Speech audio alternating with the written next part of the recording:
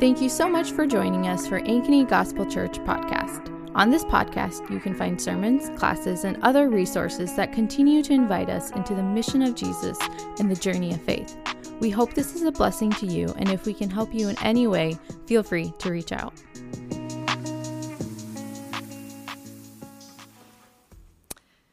Ezra 8:21 through 23.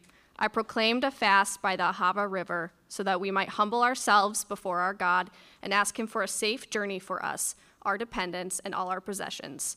I did this because I was ashamed to ask the king for infantry and cavalry to protect us from enemies during the journey, since we had told him, the hand of our God is gracious to all who seek him, but his fierce anger is against all who abandon him. So we fasted and pleaded with our God about this, and he was receptive to our prayer. Verses 31 and 32. We set out from the Ahava River on the 12th day of the first month to go to Jerusalem. We were strengthened by our God, and he kept us from the grasp of the enemy and from an ambush along the way. So we arrived at Jerusalem and rested there for 3 days. This is the word of the Lord. You may be seated.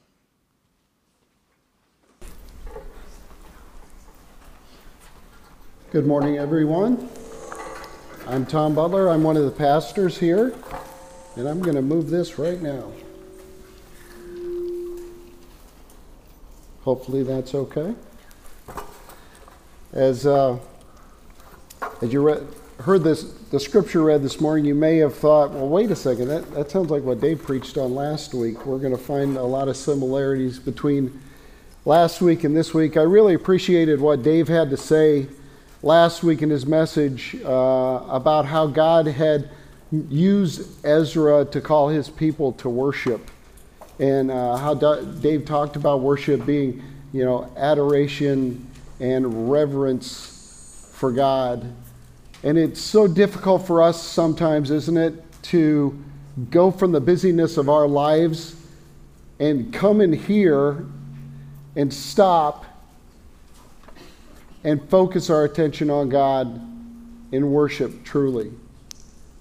As you're sitting there, you're thinking, boy, I wish I hadn't have said that to that person, or I wonder what that person that was talking to me, I wonder what they were thinking about that, or what's going on with my kids, what's going on with my parents, what are we going to do about our finances, what's going on with my job? All of these things are going around in your head, and you're supposed to come in here and stop, and in a clear mind, worship God.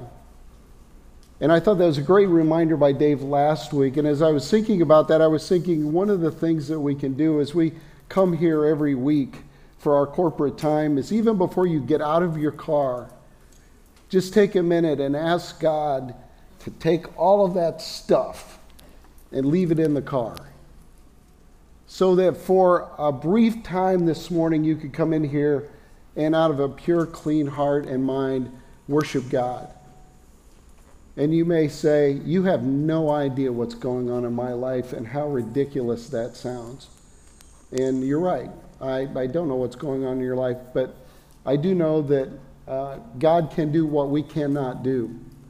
So what I'm going to do is I'm going to pray before we even get started this morning, that if there is something that is in your mind and in your life and in your heart, that God would just turn the volume of that down so that we can hear what it is that God wants us to learn and to know this morning as we seek to worship him. Let's pray together. Lord, we do thank you so much for your word. It is life-giving to us. It reveals to us who you are, and your majesty and your power and your greatness and your love. Lord, we could go on infinitely just recounting the greatness of who you are. And you know the weakness that we live in these frail bodies in this sin-cursed world. You know the attacks that are on each one of us and how that Satan seeks to distract us. And I just pray this morning that you would take those concerns and those cares, and that you would just turn the volume of those down, Lord, so that we can hear you. May this morning, Lord, you through your Spirit speak to us, each one, and encourage us through your word. We ask in Jesus' name. Amen.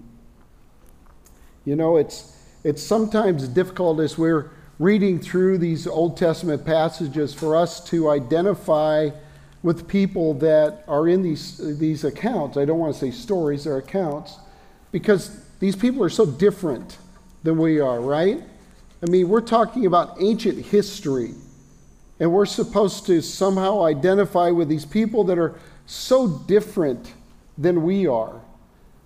They look different. They have these weird customs. It seems like there's a lot of blood and walking everywhere, and it's hard for us to look at these people and think of them as being the same as we are, and yet the reality is that God created them in his image the way that he created us in his image. And that even though they live very different lives in the book of Ezra than what we are now, they are people like we are people. And so one of my goals this morning is to take Ezra 8 and humanize the people that are being talked about here so that we can identify with them a little bit more. Because I think sometimes we really struggle with that. And you're going to see in Ezra 8 a lot of similarities with what Dave talked about last week in Ezra 7, because Ezra 7 talks about Ezra having gone down to Jerusalem and all of that. And now we're in chapter 8, and we're back in exile. We haven't left yet. And so what we want to do this morning is look at this guy, Ezra. Last week, we talked about God's call on Ezra's life to lead the people back to a heart of worship. This week, we want to look at Ezra as just a guy receiving the call of God. So put yourself in the shoes or sandals or whatever he wore on his feet, and consider all of these things that are happening through the eyes of Ezra and the people in chapter 8, and see if we can learn some things. We know that the people in chapter 8 are just people like us. We know that Ezra is a man just like us, and we know that God is God. The God of Ezra 8 is the exact same God, without change, of the God this morning that you prayed to. He hasn't changed at all. So as we, with the backdrop of that, go into Ezra chapter 8, we're going to look at the human experience of what it is that Ezra is seeing and experiencing. Now keep in mind, Ezra has been watching all of this unfold. He knows what happened. He knows that Solomon's temple was built, and it was amazing, and it was just beyond words. And we know that Solomon and the people failed, and that temple was destroyed, and the people were dispersed, and they went into captivity. And then God, in his sovereign way, stirred the heart of Cyrus to allow the people to come back, give them everything they need so that they could come back and start to rebuild the temple. And just as soon as they got started rebuilding the temple, they were stopped, and they were frustrated, and they sat there for a while, but then God intervened, the temple was completed, and now it's ready to go. And Ezra is sitting in exile watching this happen. And there are some things that Ezra knows. Number one, Ezra knows who he is. We saw in chapter 7, as Dave read, the genealogy of Ezra. Ezra is of the family of Aaron. And if you know Aaron, you know that Aaron is Moses' big brother, okay? So to be of the line of Aaron is kind of a big deal. Aaron, the first priest, the Levites, that was his family. Now, lest you think that Aaron was his grandpa, these are many, many generations and hundreds of years, but that is still his heritage. So he knows that. He also knows that he is a scribe, and that he is, this is Ezra, and that he is knowledgeable in the law of God. So he knows that he owns that responsibility as he is watching this. And he also knows that God put a desire in his heart to study the law even more, and to study God's word even more. So Ezra is this guy, and he's experiencing all this, and he's thinking about all of this, and he's seeing that for the first time in 150 years, there is a temple in Jerusalem that God has built so that God's people can worship him the way that God wants. And he's sitting over here thinking, okay, I might not be the sharpest knife in the drawer, but I think this might be a calling on God for me to go there. And so Ezra is sensing the call of God to go to Jerusalem to do this thing. Have you ever sensed in your life God calling you to do something? Well, it could be something big, it could be something little, it could be something as small as talking to somebody, it could be something as big as going on the mission field. Has God ever asked you to do something and you think, how in the world can I know if this is of God or just something I ate last night? How do I determine if what I want to do is what God wants me to do, or maybe it's something else? Maybe it's just me and my selfishness. Well, there's just a real practical set of tests that we can all do to determine if what we want to do is God initiated or something else, okay? The first test that we have to run through is it consistent with God's word? God is never going to lead you to do something that is inconsistent with his word. Let's say I have a strong desire to punch my neighbor in the nose because he continually flies his Notre Dame flag and he blares polka music out of his garage stereo all the time, irritating all the neighbors. And I feel like I need to defend my neighbors and go in there and punch him in the nose. I'm not sure if it's from God, but I think it might be. So how do I know? The first thing I'm going to do is I'm going to go to God's word to see if my desire is consistent with his word. And when I go to the Bible, it says that I'm supposed to love one another because love is from God. I'm thinking, okay, well, I love my neighbors, but punching him in the nose might not be a loving thing. I keep reading. I see that it says that I'm not supposed to return evil for evil. Okay, that's strike two. And then I see in humility I'm supposed to consider others as more important than myself. Okay, so clearly this desire that I had, as strong as it was, wasn't of God because it wasn't consistent with God's word. All right, so that's the first step when we're trying to determine if this is what God wants for me. The second thing that we're supposed to do is pray. And you've heard us talk about the acronym ACTS, A-C-T-S, adoration, confession, thanksgiving, and supplication. Spending time with God, just adoring him.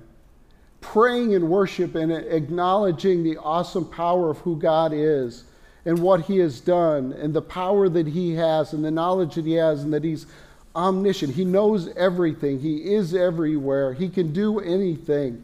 And recounting the glory and the splendor of his creation and spending an extended amount of time just worshiping and adoring who God is. And then flowing out of that, confessing and laying bare in complete transparency the sin that's in my life and confessing that before God, because God, I don't want any wrong motives to be working their way into this. I want you to cleanse me of all this. I want to know what your will is. And then giving thanksgiving to God for his forgiveness, his love, his patience, his care. And then asking God, I want to do this thing, but I'm not sure if it's of you or not. Can you help me? We know that James says that if you lack wisdom, that you can ask of God and he will give it to you. He doesn't want to hide his will from you. And so you do that thing. And the other part of this was never really a part of my tradition growing up, but fasting is something that I've added into my life recently, which is, abstaining from the consumption of food for the purpose of focusing on prayer. Now, if you do a 3-day fast and you don't pray any more than you normally do, then you just starved yourself for 3 days. That wasn't really a fast. But if you fast and you pray and you spend extended time praying for God, he will show you what his will is. And then the third test is to seek godly counsel.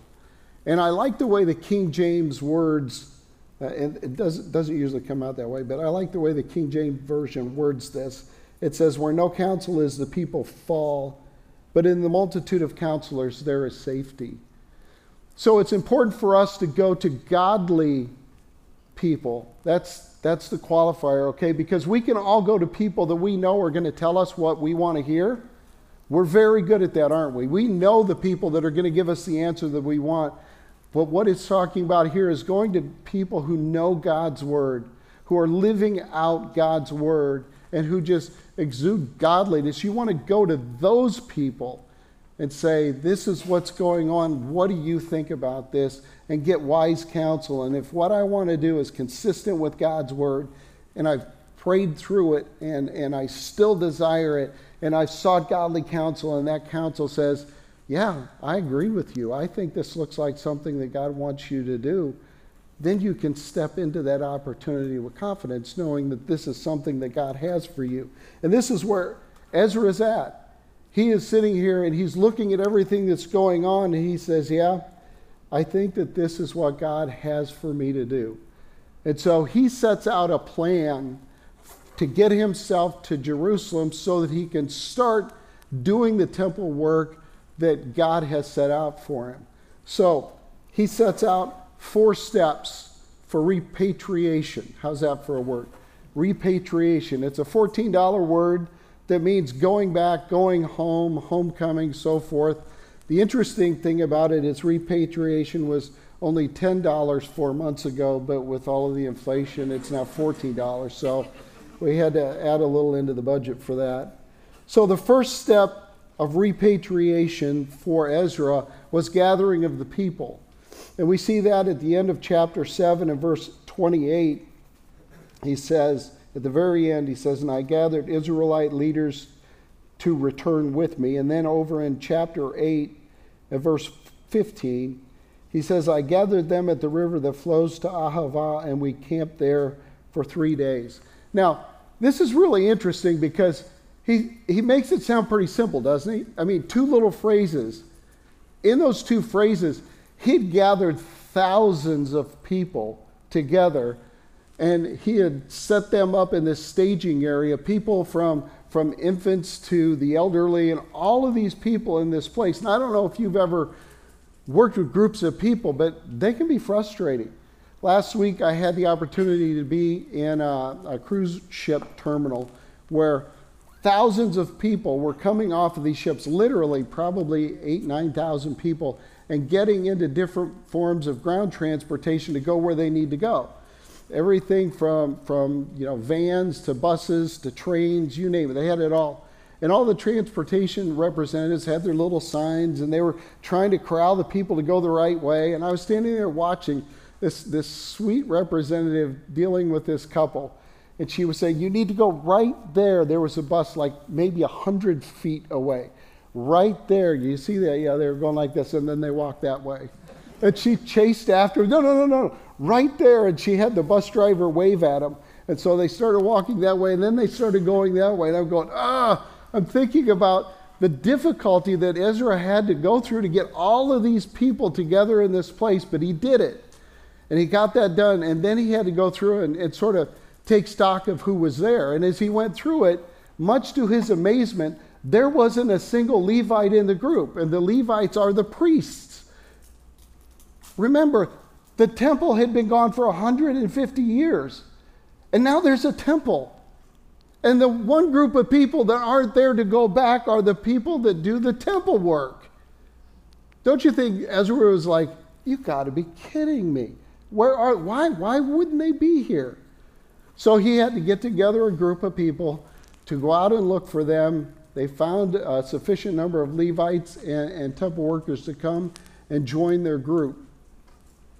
Now you think about that. God had put his hand on Ezra to do this thing, and yet it wasn't without problems, and it didn't go that smoothly. Do you think when God asks you to do something that his plan will always work smoothly and come off with no problems?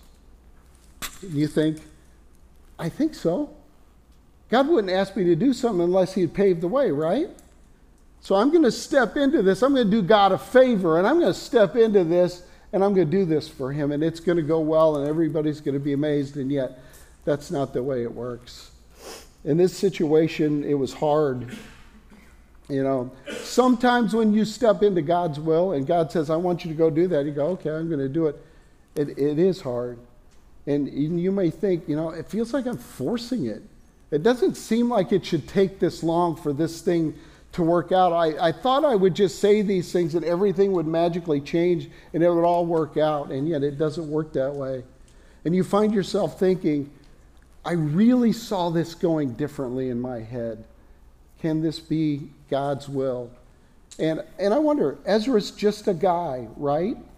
And he's probably thinking at this point, this is a lot of work. So we have to remember how God has worked through time.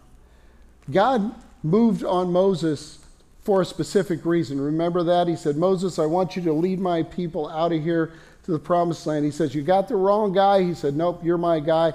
Oh, Moses submitted to God's will and went and did this thing, didn't he? He wasn't perfect. He made mistakes. And in the end, what happened to Moses? He didn't get to go into the promised land, did he? He had to watch them go. Then you think of the disciples of Jesus. These were just fishermen, and they were out doing their own thing. Jesus called them, and they went and they followed him. They obeyed the call, and they followed him. And what happened to them? They were martyred. Some of them were crucified. It didn't end well for them. You think of the Apostle Paul, how that he was living his life out persecuting the church, doing his thing. God reached down and said, no, now you're going to be my servant. He obeyed that and went out and started building the church and doing all that stuff. His payoff for that was shipwreck, imprisonment, beating, and ultimately being martyred.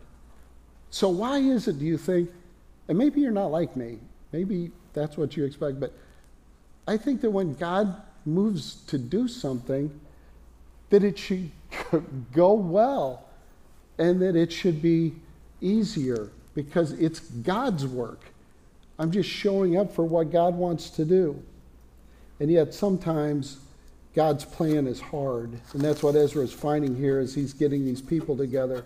Ezra's second step, the first one was the gathering of the people. The second one is the performing of the preparations.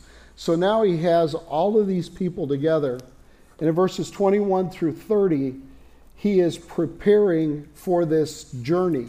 The first preparations we see in verse 21, he says, I proclaimed a fast by the Aha River so that we might humble ourselves before our God and ask him for a safe journey for us, our dependents, and all of our possessions.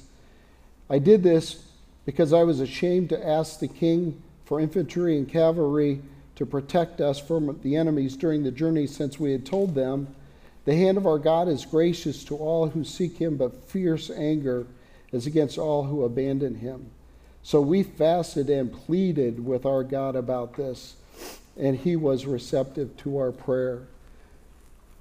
To me, this is just kind of comical. It's almost like Ezra felt like he kind of stepped in it a little bit, and that he had told everybody, God is with us, God is doing this thing and all this, and all of a sudden he realizes they've got a 900-mile, 4-month journey with thousands of people and millions of dollars worth of gold going through very dangerous territory. And now I can't ask for protection that I normally would, that anybody would, because I was bragging. So they went and they pleaded with God, and they fasted and they prayed and they begged God to please protect them. So they did the spiritual preparation, then they did the physical preparation. And it's important to realize this, starting in verse 24 and going through 30, that they were very detailed with all of these bowls and the silver and the gold and all that stuff. They took stock of everything, so they knew exactly what they had. You know, one of these things, it says 24 tons of silver they had. I just ran a quick calculation on that. It's like $15 million. And that's just the silver. That's not the gold in the bowls and all the other stuff that they have. So these guys are going through the most treacherous areas filled with enemies with millions and millions of dollars worth of stuff. So part of their preparation was figuring out exactly what they had. And they had the priests take over that, and they accepted responsibility, and they were good to go. So the question is, if God asks you to do something, is it important to do it to the best of your ability? Is it important to know exactly how much gold there is? Is it important to go to the details? A lot of times we just say, well, I think God wants me to kind of do this, so I'm just kind of, details matter with God. And that's what we see here in chapter 8, especially as we get at the end. These details do matter. God wants us to pay attention to what it is that he is doing and do it to the best of our ability. And so as we consider the preparations, we see that sometimes God's plan is a lot of work. Sometimes God's plan is hard. Sometimes God's plan is a lot of work. Step 3 is embarking on the passage. So the gathering of the people, the performing of the preparations, and now they're embarking on the passage. And this is in chapter 8, verse 31. He says, we set out from the Aha River on the 12th day of the first month to go to Jerusalem. We were strengthened by our God, and he kept us from the grasp of the enemy and from ambush along the way. That's what he says about a 4-month, 900-mile journey with thousands of people. One verse is all it says about the whole thing. You put your thinking cap on and you can understand that this was treacherous, this was frightening, this was scary. They knew that the enemies were all around and they're clanking and making all this noise and this huge cloud of dust, and they know that the enemy knows that they're there. And they are vulnerable. They have no protection. And yet, all we get is one verse about this. But Ezra believed God, and in spite of the fear of ambush, and despite of the length of the journey, and despite the size of the crowd and the treachery, they went out anyway.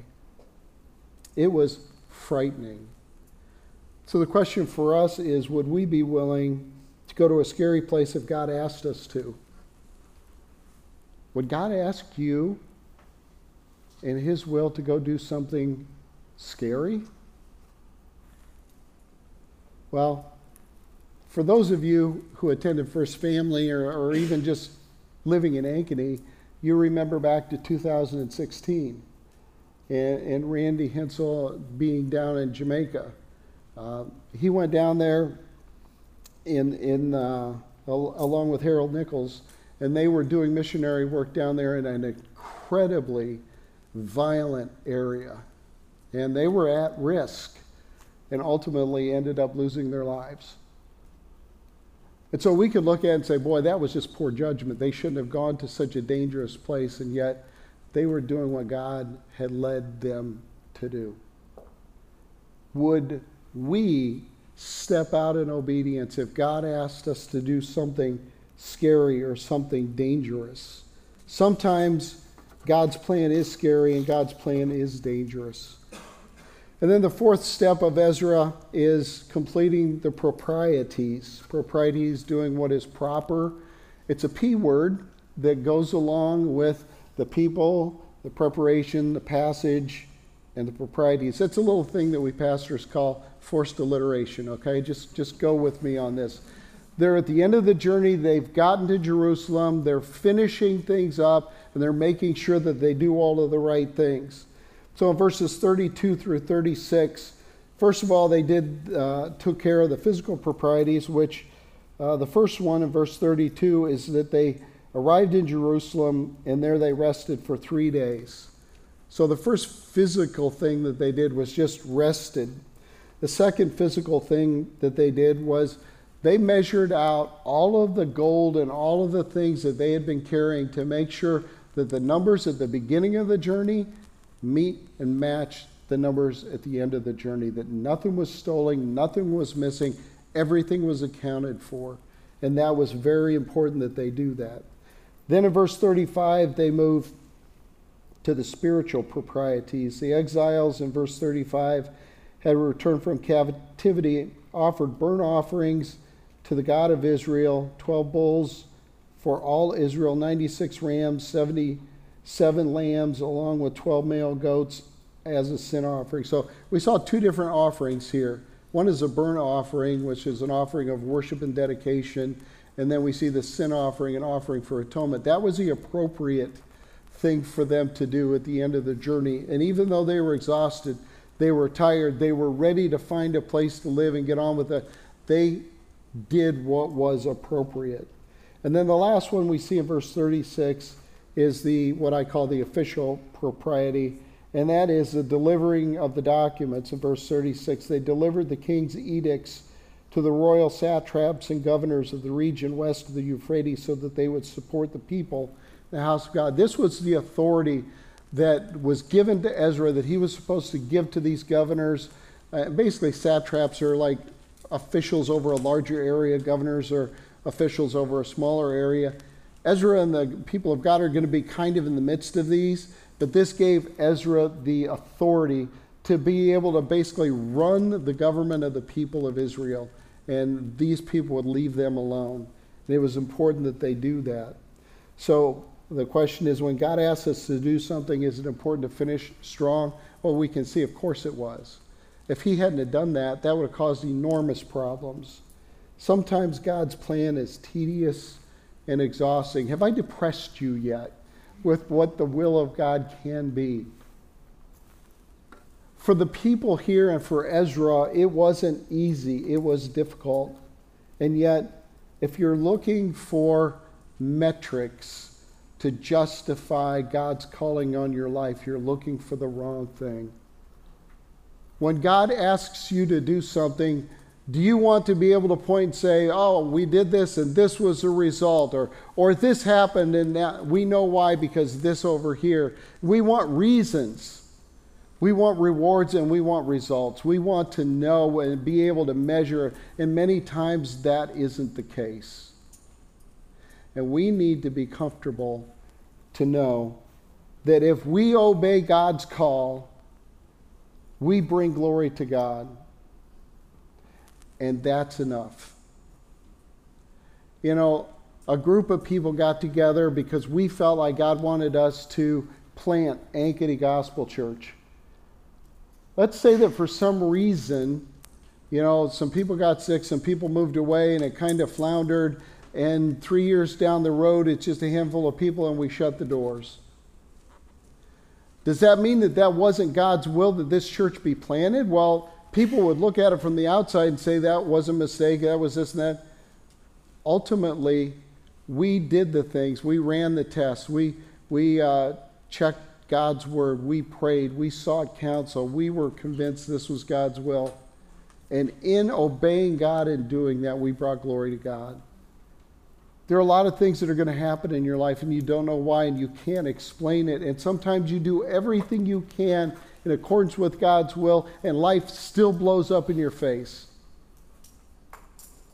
And you can submit to God's authority, and you can praise him, and you can stay true to him, and you can bring glory to him even though you don't understand. And that's what you need to know. Life isn't a series of successes and metrics and all of those things that if I do what God wants, all these wonderful things are going to happen. What we need to know, and what Ezra did know, was that it's enough for us to obey and submit our lives to God and to bring glory to him. Did you hear that? It's enough for us to bring glory to God. Even if nobody else notices, even if you can't show all of the results, when God asks you to do something, whether it's hard, whether it's scary, whether it's exhausting, whatever it is, that you do it and you bring glory to God. And there's nothing better than that. And I think as we look at here in chapter 8 at these people as real people, as Ezra as a real man, and we see that he stepped out in the face of incredible odds and did what God asked him to do, and that brought glory to God. In the same way, we can do that today. When God moves in your heart to do something, and you run it through the test and say, yeah, this is what God wants me to do, and you step out and you do that thing, you bring glory to God. And let me tell you, no matter what the results, it is worth it, because he is worth it. He has something so spectacular for those who trust in him. And this life is so short. I just want to encourage you, don't shrink back looking at the scary stuff or the hard work.